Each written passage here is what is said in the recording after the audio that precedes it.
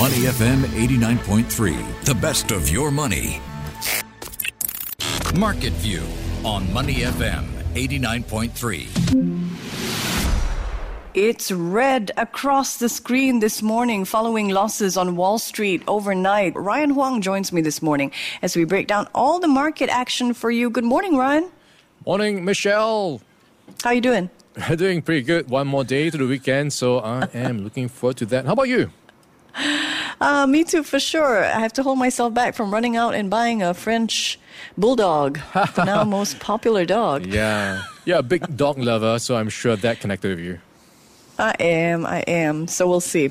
All right. First up, though, big news on in the financial world. The 2023 banking crisis, which started most visibly in the United States, has led to the closure of 3 banks, plus a downgrade of the entire U.S. banking system by Moody's, has now spread to Europe. After several days in which the collapse of Silicon Valley Bank has dominated the headlines, the latest financial institution to face an existential threat is a continent away, and it is Credit Suisse. Shares of the Swiss banking giant plunged 25% yesterday, and that led the Swiss central bank to step in to say it would provide support to Credit Suisse if necessary. So there appears to be 2 immediate targets to Credit Suisse's plunge, Ryan, one from a Saudi investor and another from U.S. regulators. Fill us in. Yeah, so it's a familiar name if you've been tracking some of the latest scandals in the banking sector. So let's start with what's happening here for Credit Suisse. Saudi Arabia has this national bank, or rather the Saudi National Bank, which is Credit Suisse's largest investor, said it would no longer provide the Swiss bank with any further financial assistance. So it's an existing investor, it's the largest one, and says it cannot further provide financial assistance. Or that's something they can't do because of regulatory thresholds. It can't go above 10%. It's very near already that level. So committing any further monetary assistance will break that threshold. So that's something that investors read as negative because, one, Credit Suisse may need more liquidity down the road. If it can't come from its biggest investor, then it might face trouble. And then, of course, in also recent days, we've seen how Credit Suisse has said it found material weaknesses in its reporting and control procedures for the past 2 years. So that raises question marks. What's going on? Did it have any holes in its books, so to speak?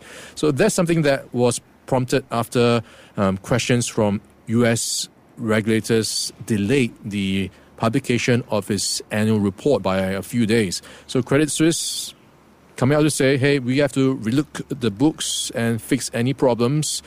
And it's, bear in mind, a long list of problems if you've been tracking the fortunes of Credit Suisse.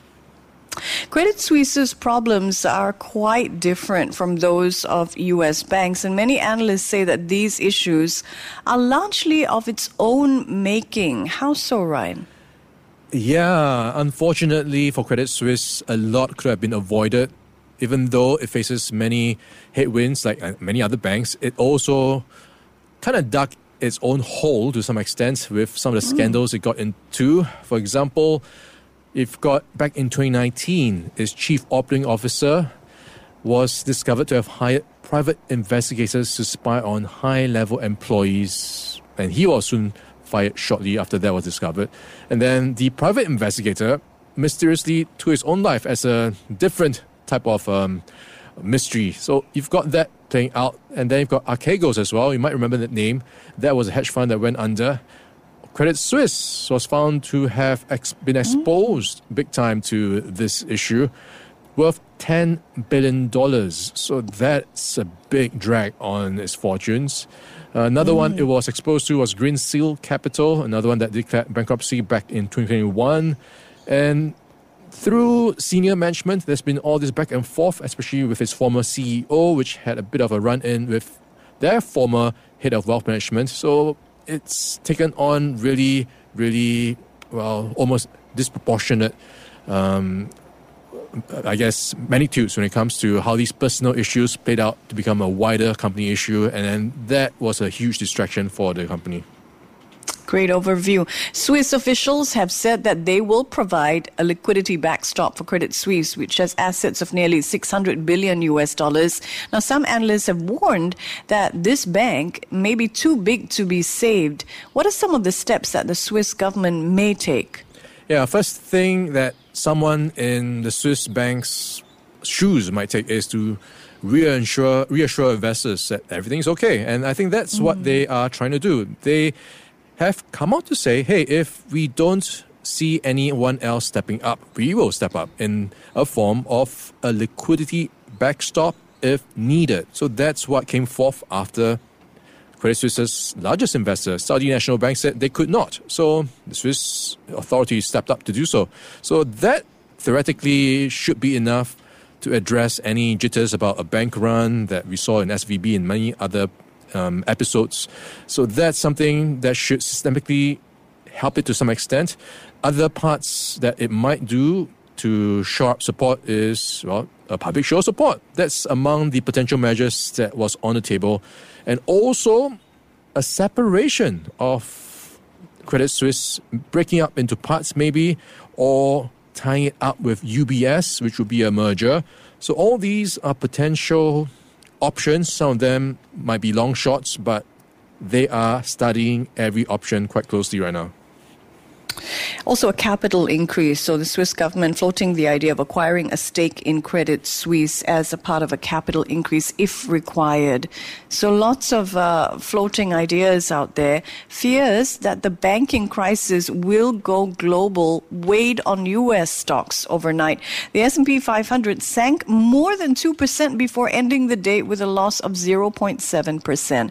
European markets did even worse. France's Société Générale dropped 12% at one point, while BNP Paribas fell more than 10%. Trading in both banks was briefly suspended. If we bring the conversation, Ryan, back to the United States, U.S. regulators have been trying to sell Silicon Valley Bank, the bank that sparked the crisis of confidence in the banking sector. But so far, the auction block looks kind of silent. They're not getting any takers, are they, Ryan? Yeah, compared to what played out in the UK, you don't have any buyers. So interestingly, it's for a slew of reasons, but it's pretty much the same thing. No one felt it was worth the trouble. And to some extent, you might have to agree with them. So if you look at some of the names in the hat, we have the likes of JP Morgan, Bank of America, and maybe even Goldman Sachs. So these are some of the big boys in the banking industry, and they'll look to for some help to perhaps take a stake or buy SVB. But if you look at some of the reports, they point to some potential reasons why they did not want a piece of action. So CEO of JP Morgan, Jamie Dimon, previously spoke about how difficult the last time JP Morgan did something similar, which was Washington Mutual, the biggest collapse back then. That went quite badly, so much so that they had to sue the government for unpaid bills and much more. So a lot of trouble, which he thinks might be worth perhaps avoiding. And Bank of America also was in the mix, and they apparently decided the bank was not worth taking on. So they see perhaps something more of a liability rather than an asset in SVB. And Goldman Sachs, another big guy, is also having some trouble breaking into the consumer banking space, and something they've now decided that's not for them right now. So they strategically at least would not be interested in going into something like SVB. So that's something I think is weighing on the potential buyers' minds. So no buyers yet, at least from the traditional circle of banks. As if the banking crisis wasn't enough for Silicon Valley, home to all those startups and several of the world's largest tech companies, it seems Mother Nature is against the region as well these days. Silicon Valley has been hit by some terrible storms and widespread power outages. What's the latest here? Wow, so it's really a perfect storm of sorts for Silicon Valley. So we are seeing reports that a large part of it are without power. Imagine that. Silicon Valley, which runs on computers, servers, really tech. Yeah. How do you survive almost without power. So almost 1/3 of the homes and businesses in Santa Clara County, which is home to tech giants like Apple, Google, were without power. Imagine that. More than 180,000 customers saw a blackout. So what appears to be the case is the storm was stronger than forecast, resulting in hundreds of trees or limbs striking power equipment and disrupting service. So that is pretty much the case. You got trees dropping on power lines. Wow. As we said yesterday, though, when there is rain, there is a rainbow and potentially a pot of gold at the end of it. So two companies that are apparently coming out well, we take a step back and we're going back to the SVB debacle. Two companies that are coming out well appear to be Goldman Sachs and Bank of America. Tell us more. Yeah, so if you look at what Goldman Sachs is doing, it's eyeing a big payout from the SVB deal. So it might be paid more than $100 million for its role in a bond purchase that ultimately failed to save SVB. So it's a case of, those who are selling the shovels and everything else along the side, making the money, and lawyers also usually make money from all these things regardless of the outcome. So Goldman Sachs has been doing something similar, just working out some deals on the side, and the bonds that SVB was involved in pretty much is helping to pay $100 million to Goldman Sachs regardless of what happens to SVB. So you've got all these things playing out in the Goldman Sachs side of things. Wow. Some debate, though, about whether these fees that went to Goldman will be thrown back into the clawback that government regulators over in the U.S. are demanding for as a measure to protect the bank's depositors. And speaking of beneficiaries, Kathy Woods is benefiting as well. Her flagship ETF, ARK Innovation, has apparently attracted $400 million in fund inflows on Tuesday alone. It seems investors are banking on a pause in interest rates, and that pause could benefit the tech sector. Well, speaking of tech, there is already a new iteration, a new version of ChatGPT out there. It's called ChatGPT-4. Now, how does it differ from ChatGPT, Ryan? Yeah, I'm just already trying to wrap my head around the previous version. And here you have yet a sign of how technology is advancing so fast. So GPT-4 allows users to input images on top of text. So not just text, you can put in your pictures, and then the chatbot will be able to describe it to you, hey, what's going on, and then have a more, I guess, human way of talking to you, because as you imagine, hey, if you show a friend a picture, they could talk to you about the picture. Here, the chatbot can do that. And it is quite mind-blowing. A computer that can look at a picture, interpret what it means, make sense of it, and give you some feedback about it. I think it is, yet another remarkable step in how chatbots are evolving. I didn't think that we'd see something that surpasses ChatGPT so quickly, but apparently ChatGPT-4 has advanced reasoning capabilities. You know what I think, Ryan? The most important skill of this generation is going to be the ability to think. Yeah, ask the right questions. The art of asking questions, I think, will be the next big thing. And I think we're also going to see the demise of the question mark. When I use ChatGPT, I don't even bother to put a question mark at the end of my questions. They'll help you and it answer the figures it question. out. Yeah, so sometimes they are all autocomplete. You don't even finish typing. They'll make you ask the right questions they want you to ask. That's it. Oh my gosh. So where will punctuation go? Where will critical thinking go? Who knows? OpenAI, the company behind ChatGPT, is partnering with payments firm Stripe to monetize the AI app. Stripe, by the way, is raising new funds as well at a lower valuation than before. Our next tech story has to do with virtual reality and Google Glasses. It seems they've already gone out of style. Google is discontinuing them. Why, Ryan? Yeah, I remember the days when it came out and then there's a bit of a backlash because it became a bit obnoxious to keep wearing it around. People called them glass holes. So this finally has reached the end of its shelf life, so to speak. So those Google Glasses, even though They were the OG glasses, and many have since come out to kind of outshine them in a sense.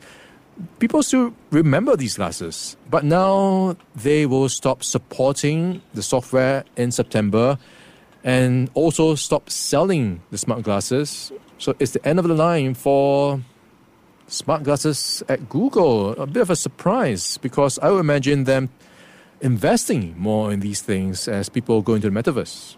Yeah, I thought that was going to be the main way we were going to interact with the metaverse. Our final tech story this morning, Ryan, has to do with TikTok. There are fresh reports that the Biden administration may ban or force the Chinese owners to sell it to an American company. Now, which companies are benefiting from this news? Yeah, so it looks like American companies, of course, and among them, we could be actually in for Snap up ByteDance, at least the TikTok side of things. So that could come through, but of course, we've seen how this can play out. There was also in the mix previously other companies to the tune of Oracle, Microsoft. So all that, I think, will be re-explored if this goes through to get passed in Congress. So I think it will be dragged out once again. All right, time now for more corporate news and a quick game of up or down. Let's look at Inditex, and they own the popular fashion chain Zara.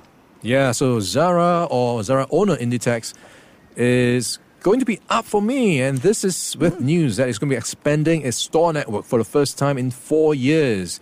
So stores, e-commerce, warehouses, it's expanding, and this is in the UK and also in Germany. Wow. So Inditex looking at a big jump in profits, up 27% last year. Definitely an up in my book. Next up, another retailer, H&M. Are they doing as well as Zara? Right. The color at H&M is red because it is slipping out of fashion. And this is as its first quarter sales lag behind.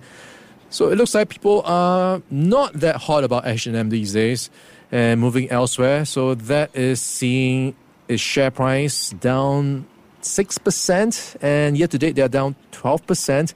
So H&M going through some tough times right now. Yeah. What about insurer Prudential? I am going with up for Prudential, and this is with its view that, at least what it says, its exposure to SVB is minimal and is eyeing a sales pickup from Chinese travelers. So that's, I guess, the bright side of things. Oh, here's where Ryan and I differ. I was looking at Prudential's profits dropping more than 50% last year, so it's a down in my book for Prudential. Let's look at Adobe. Okay, let's take a look at the software company, and I am looking at an up. So it's lifting its profit forecast for this year, and it has just beat its market estimates for its quarterly results. And it was also, interestingly, involved in the Oscar-winning movie, Everything, Everywhere, All at Once. Oh, really? Oh, that's interesting. Adobe's profits definitely helped by my subscription to it. Profits coming in higher than expectations. So it's an up for Adobe, the software company. All right, one final question for you, Ryan. I know you love to travel, and when you visit a country, do you find that you have to sort of sample a dish that you've been craving from that country? Yeah, for example, an indigenous dish. It's always about the food, right? It's what makes the country different, and one of many things that makes it different. So I always try to sample the local cuisine. Well, speaking of craving the food in a country that you're visiting, the leaders of South Korea and Japan are meeting in Tokyo today. It's a long-awaited rapprochement between the two countries. But in addition to diplomacy, the South Korean president apparently has something else on his mind, and that's omu rice. Have you tried omu rice? Do you know what that is? Yeah, so this is the rice omelette that envelopes the omelette envelopes the rice, and it's a runny sort of version, and it just gives you that cozy, comforting bite every time. It is. Apparently, this Japanese dish is something that Japanese mothers whip up really quickly. A lot of Japanese chefs that I've spoken to have mentioned this dish, omu rice. So the South Korean leader actually put in a request, the president, to head to a restaurant called Rengate for a dish of omu rice. So Yoon and Japanese Prime Minister Fumio Kishida are headed there today. And this restaurant, by the way, traces its history all the way back to the Meiji period of Japan. It opened its doors back in 1895. I love the idea of omu rice. Basically, an omelette, rice, and some tomato sauce, right? Yeah, that's it. You're spoiled for choice when it comes to Japan. You've got sushi, you've got tempura. It's a long list. That's true. But I don't know if listeners know this. I could live on rice and egg alone. I often joke that I must have been a prisoner in a past life because I love eating rice and egg. So I wouldn't mind joining South Korean and Japanese leaders for a tasting. And that's it for us here on Market View. Wonderful to speak with you again, Ryan, and thank you all for listening. Before acting on the information on Money FM, please consider if it's suitable for your own investment objectives, financial situation, and risk tolerance. To listen to more great interviews, download our podcasts at moneyfm893.sg or download our audio app. That's AWEDIO. Available on Google Play or the App Store.